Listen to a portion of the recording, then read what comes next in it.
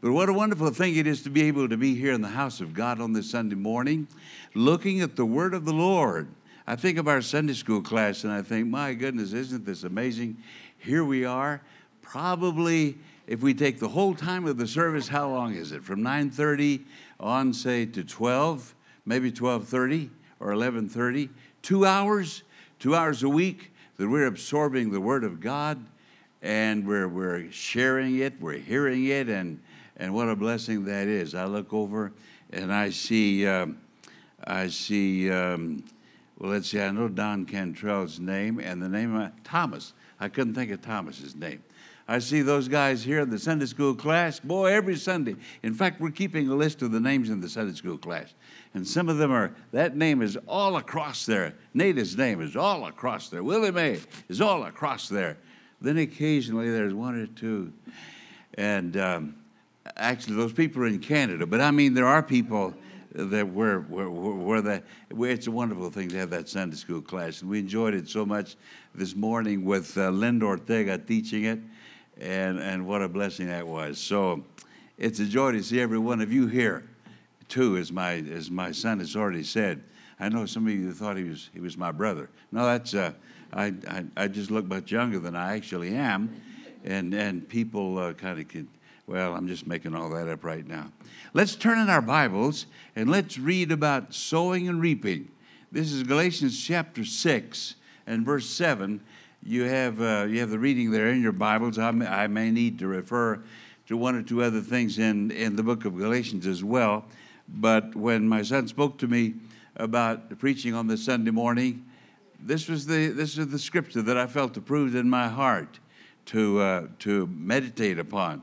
It's put here for a reason. The Holy Spirit directed that this be included in God's Word, and there's a warning, and there's a promise of blessing and help that come from God if we keep in mind all of the church at Galatia, or in Galatia, because that was spread out over quite a broad area, were having problems. Those people at times were fussing and devouring one another.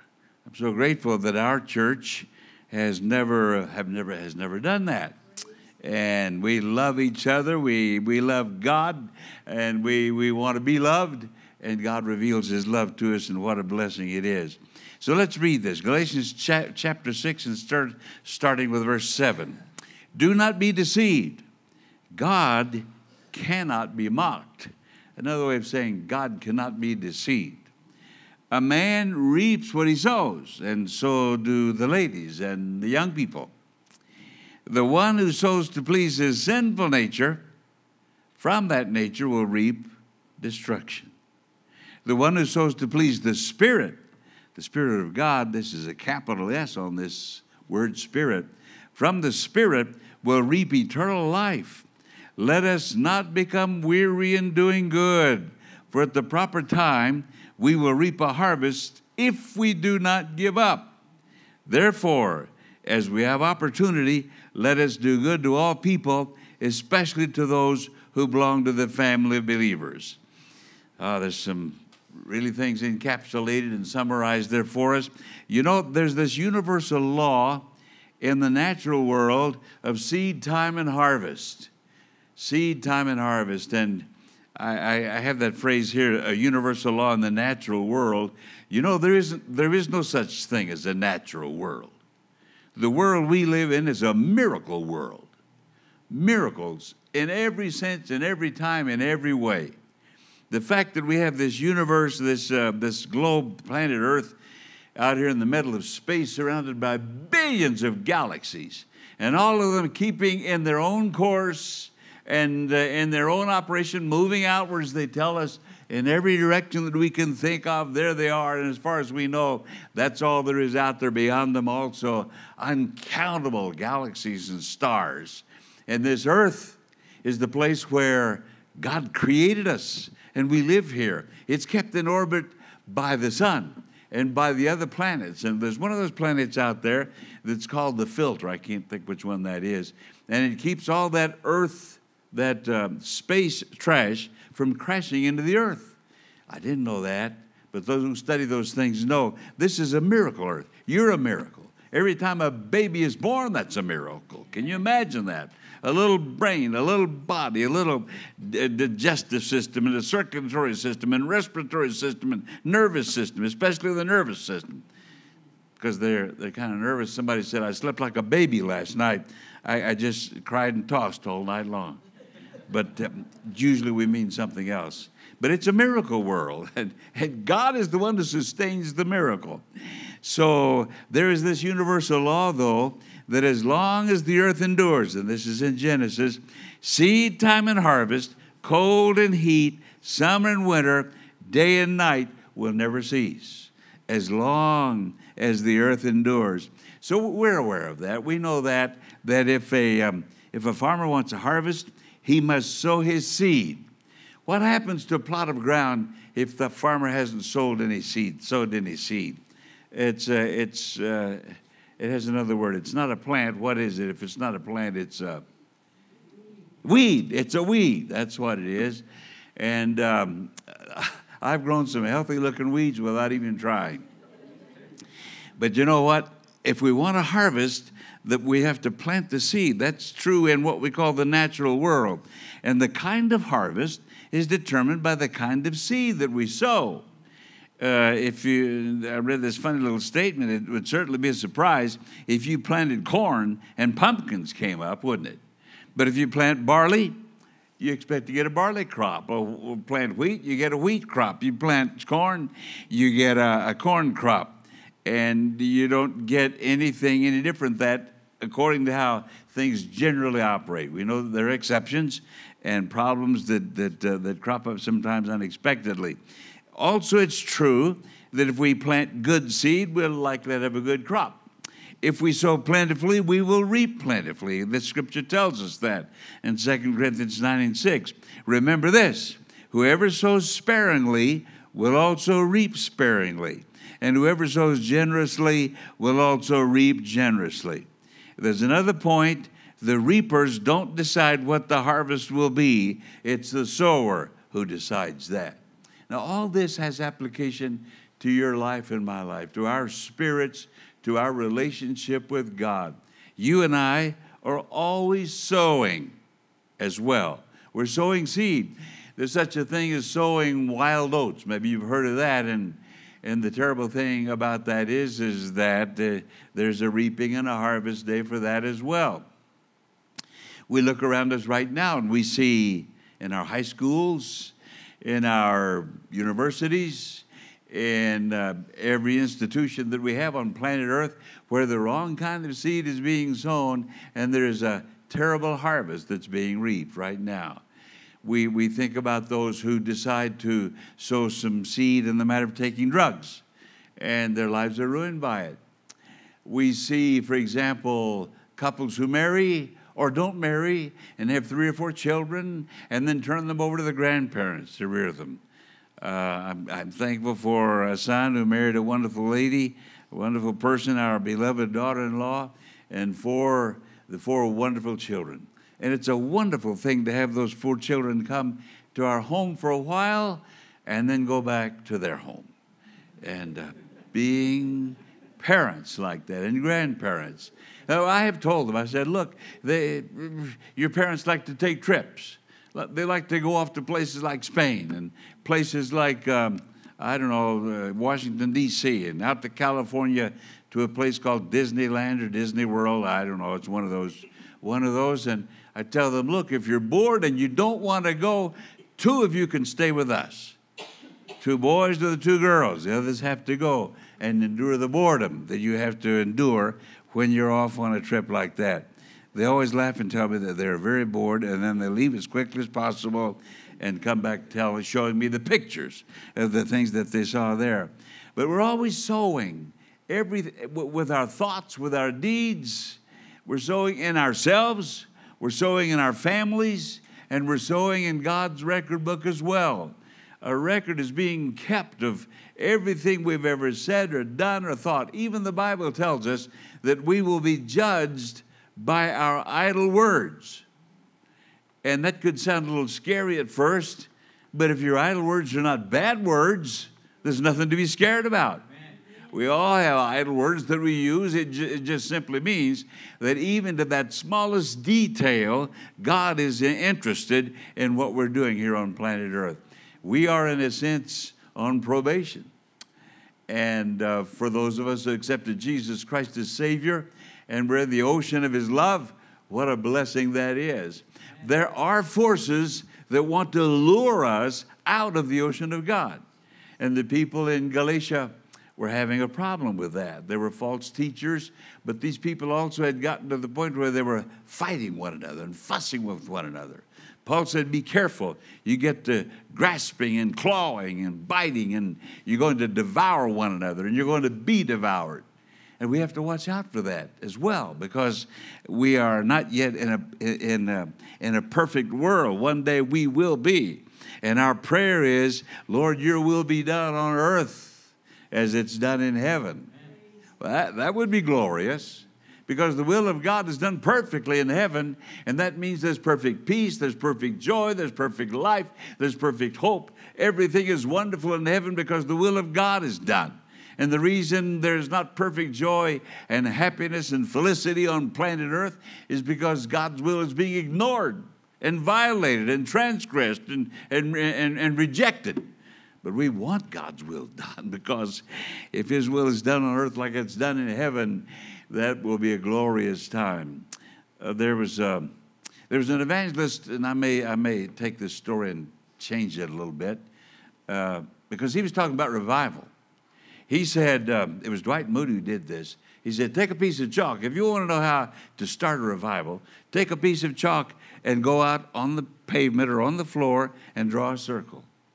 And then stand inside that circle and say, Lord, send revival, and start it in this circle right here where I'm standing.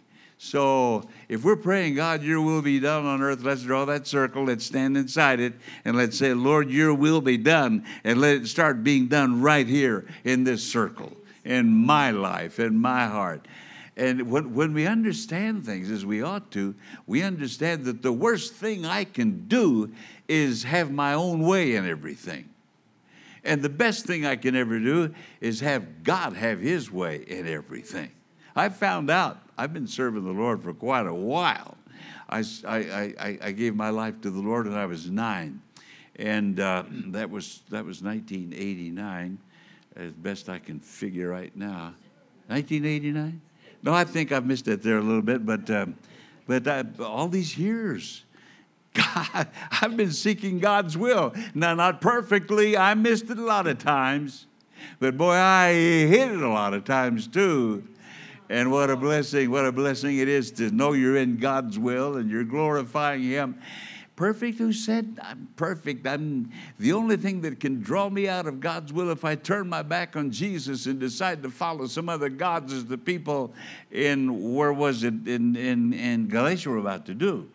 Depend on the law for salvation. No, we depend on Jesus Christ for salvation. Amen. I give my heart to Him. He gives Himself to me. And we're going to be walking together for, boy, a big bunch of years yet. I've already promised Miwa we're going to live 140 years. So that gives me several more years to go. And then all through eternity, we're going to be walking with the Lord.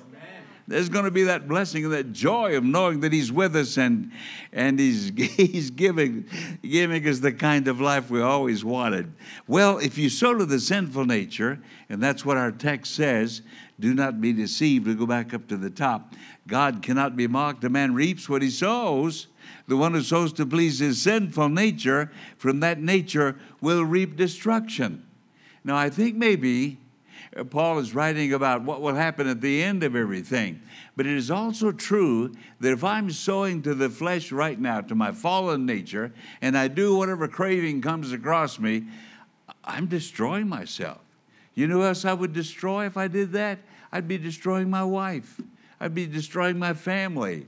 I don't want my family destroyed. I want my family strengthened. I want my wife strengthened. You know what? I'm going to stand before God one of these days, and I'm sure one of the questions God is going to ask me is, son, how did you improve the commitment of your sweet little wife to me by the way you treated her? My stewardship is to make of my wife a better Christian than she would be without me, and to make of me a better Christian than I would be without her. And I want to sow the right seed. And I want to hear the Lord say, well done, little buddy, or whatever he would say, sonny boy, I guess he might say. You've been faithful over a few things. I'm going to reward you abundantly. There's a great reward awaiting us there. But if I sow to the flesh, that lower part with its passions and desires, I'm going to break out in the works of the flesh. And I didn't bring a list of those here, but they're in that 5th chapter of Galatians in your Bible. You can read them, and one of them is envy, one is jealousy, one is hatred, one was riots and bad arguments and witchcraft, and all those things are works of the flesh. Not so much of the flesh here, but the flesh that has the cravings to want to go in the wrong direction. And those are the things I could be doing just like anybody else.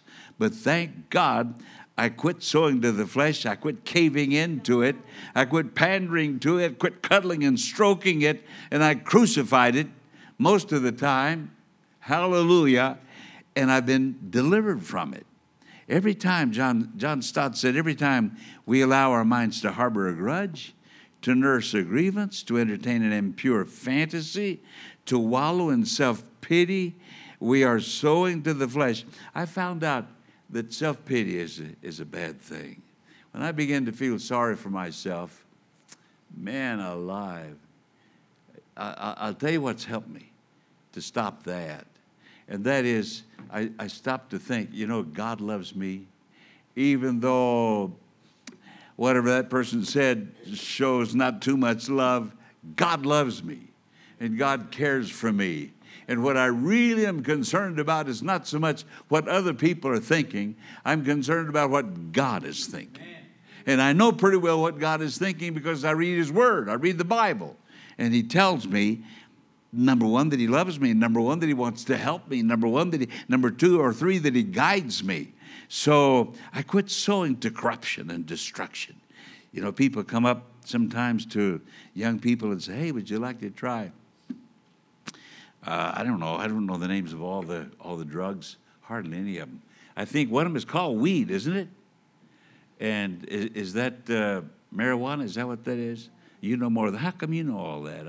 Okay. Okay. Weed. I read that somewhere, I sure. All right, and then there's meth, isn't there? And then there's angel's hair. Didn't I see that somewhere? Oh, these are old ones. They're new ones now. But you know what? People are taking drugs, sowing a drug-driven life, destroying themselves. We work in Teen Challenge. We have to contact with them, and occasionally I'll ask one of the ladies there, now, do you have children? Yeah, I have 3 children. Oh, my goodness. Yeah, I have 2 children. Yeah, I do. And I think, my goodness, sowing to the lower nature destroys now. It doesn't wait to the future. It's destroying lives right now. And God wants to deliver from that. He wants us to stop that. So what do? We sow to please the Holy Spirit. We go back up to our text there at the top.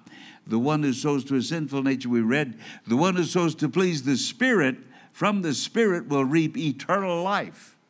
And you know what? That eternal life starts right now. Amen. How many of you have eternal life? Amen. I have eternal life. Well, are you going to die? Yeah, probably going to die. But I don't lose that eternal life because that's my relationship with Jesus Christ. And Jesus said, he who believes in me shall never die. And is referring to that second death where we're separated from God. And I don't even want to think about existing like that. But we have some scriptures here by point number 3, sowing to please the Holy Spirit. And I've chosen the New Living Translation to take that text because it sometimes makes it come to us in a fresh sort of way. And Paul wrote Romans 8:6, and he said, so letting your sinful nature, or letting your flesh, control your mind leads to death. But letting the Spirit control your mind leads to life and peace. You know why? If I let my sinful nature control my mind, you know what? There's some people I don't like. There's some people I would really like to kick the britches, and they're politicians. But you know what? God helps me, and I love those people. But it's not me, it's God. It's the Holy Spirit that helps me to love those guys. They're treating me rotten. They're treating you rotten.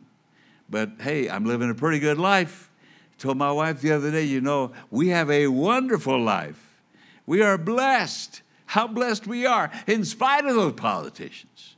Well, some of them have helped us, and we're grateful for that. And I just mentioned them so that I don't have to mention some other people.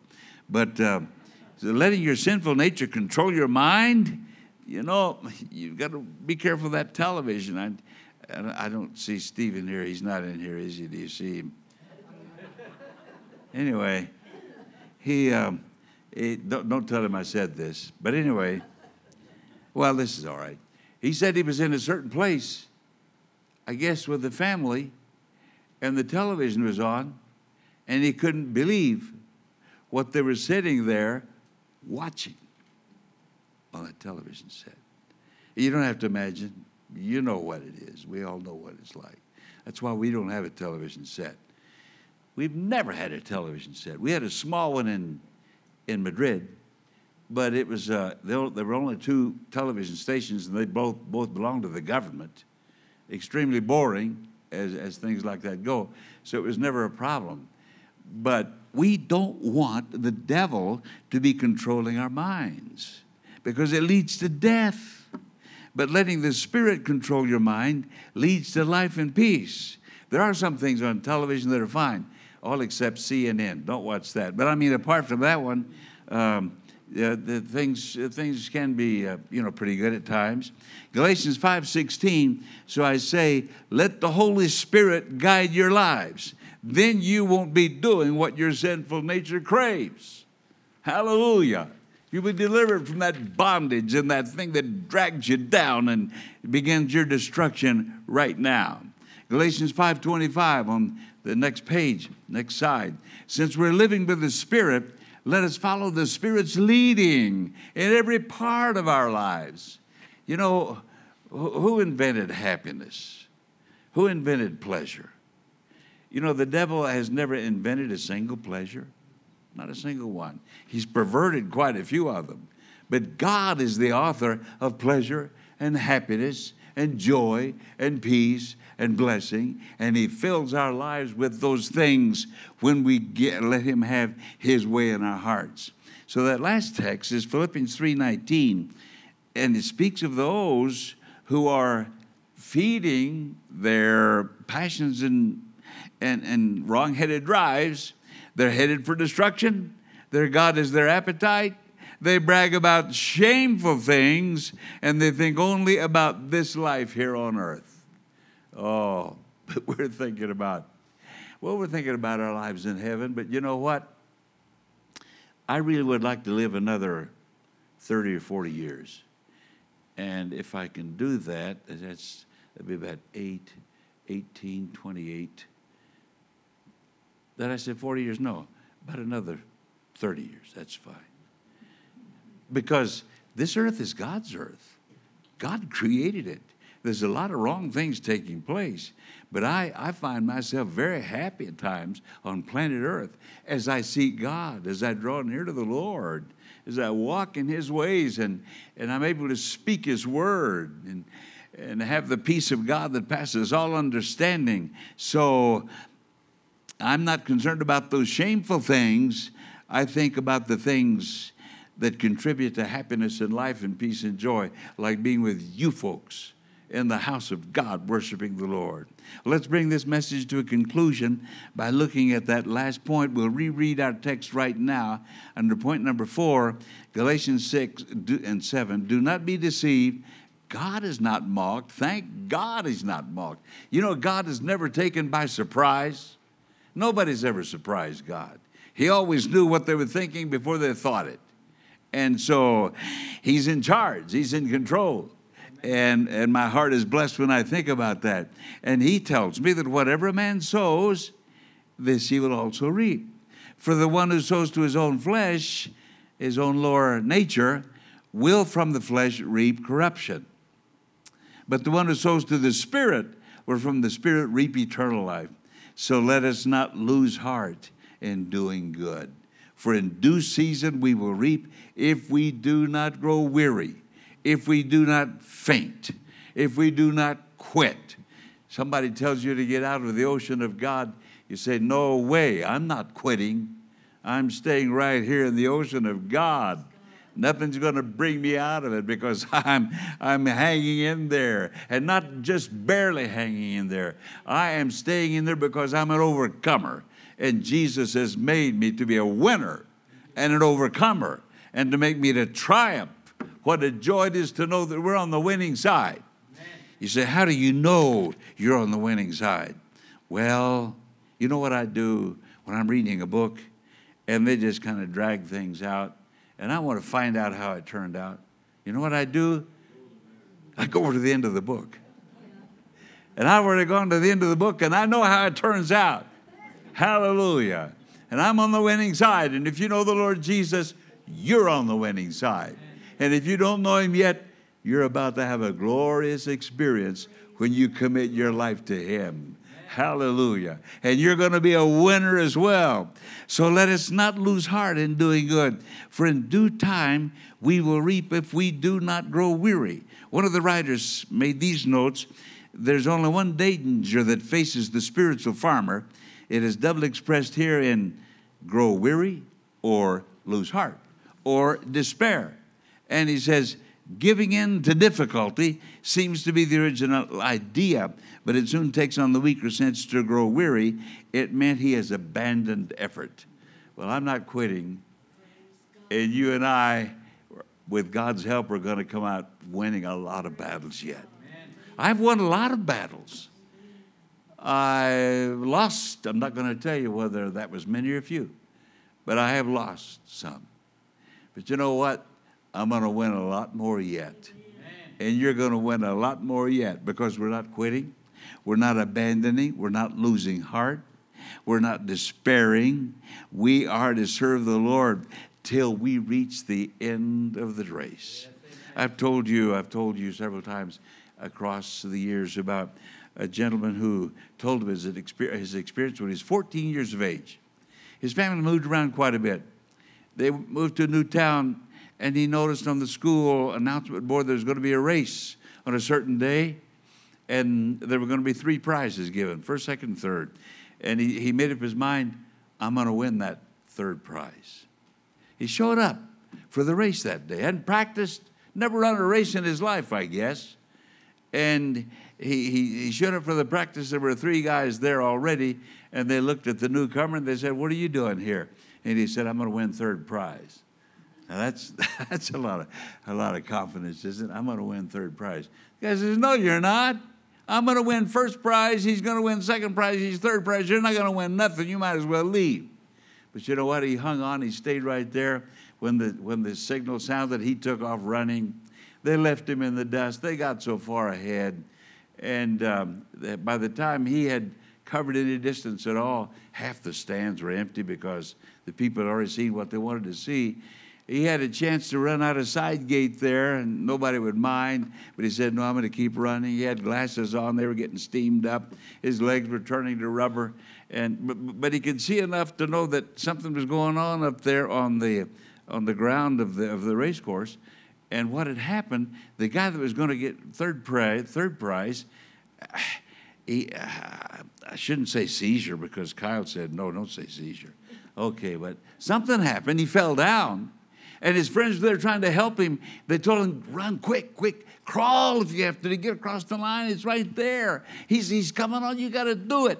But he couldn't get up. So our newcomer staggered across the finish line, won 3rd prize. Went home and told his folks about it. They didn't know he was even going to go enter in a race. But he won that prize. Do you know why he won that prize? Well, you could say 2 or 3 things, couldn't you? But basically, because he finished the race. He finished the race. So we're not quitting. We're going to finish the race. And if we finish the race, we're going to win a prize. And that prize is going to be eternal life and a rich entrance into the kingdom of heaven, as the Apostle Peter tells us, and joy unending and life and peace and freedom from the corruption and the destruction in the world. And you and I will live in a world that God had planned for us from the beginning. Hallelujah. So I've given my heart to the Lord, and nobody's going to lure me out of that ocean. I may not be perfect, and I'm not perfect. I don't claim perfection in public. I save that for when I'm alone. But and then I don't do it there either. But you know what? There are times when I'm perfect. Praise God. Nobody's around for me to tell them about it, but there are times when I'm perfectly obeying God. I don't have a wrong thought. Now, I know Brother Jim has a story. A guy says, Lord, I can't even remember what he said, but he said, I haven't done anything bad today. It's a wonderful thing, and I haven't made any wrong decisions, and in 10 minutes I've got to get up out of bed and face life today. But I'm talking about there are times when I've been praying, or I've been reading my Bible, or I've just been rejoicing. Lord, I'm at peace with God. There's joy in my soul. Thank God I'm on my way to heaven. My sins are forgiven. Everything is fine. My wife loves me. She just cooked a nice meal. And, no, I don't say that. But anyway, I'm thankful for my spouse that God has given me. And then something happened along the way. Maybe not that day, but the next day. Somebody provokes me into saying something that I shouldn't say, or think something I shouldn't think. And what do? Well, I have to ask God to forgive me. And sometimes I don't even have to ask God. I just know He's going to forgive me, because I'm not going to do that again by His help and His grace and His mercy. So we're going to finish the race. And that takes effort. You know, it takes effort to finish the race. I've got 3 other verses I want to read to you. And all these have the phrase, make every effort. It takes an effort to serve God. Not to get saved, because it's a free gift. But to continue living for God takes an effort.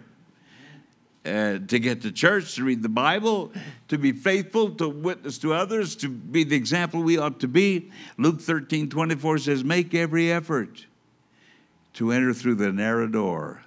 Because many, Jesus tells us, will try to enter and will not be able to past a certain time. 2 Peter 1:5, for this very reason, the Apostle Peter says, make every effort to add to your faith goodness. It's not always easy to be good. But if we're trusting God and looking to Him, we can add goodness to our faith. And to our goodness, knowledge. That's why we have Sunday school class. We're trying to add knowledge to your faith and to your goodness that God wants us to have. Make every effort. We have to move out of our comfort bubble sometimes in order to do the things we ought to do. And we go to 2 Peter 3:14. So then, dear friends, since you are looking forward to this, Peter says, make every effort to be found spotless, blameless, and at peace with Him. Hallelujah. I want to be found at peace with the Lord Jesus. You know what? How that happens? It happens when you open your heart to Him and say, Lord Jesus, I want you to come into my heart. You know, nobody can get into your heart that you don't let in. And I don't think Jesus is going to get in there until you ask Him to. I was about 9 years of age when I asked the Lord to come into my heart. I really don't even remember my words, but I certainly was looking to the Lord and calling on His name. And that night, I had not been able to drop off to sleep. I was afraid to go to sleep. But once I gave my heart to the Lord, I went to sleep. I didn't wake up all night long. Woke up the next morning with salvation in my heart, my sins forgiven. Jesus was living inside of me, and I never had that problem again. You know what? The Lord wants to do that for you. He wants to bless your heart and life. You know what you can do? Right where you are, you can ask Jesus to come into your life. And He hears. He knows. He knows what you're saying. He knows what you're thinking. Let's do that right now.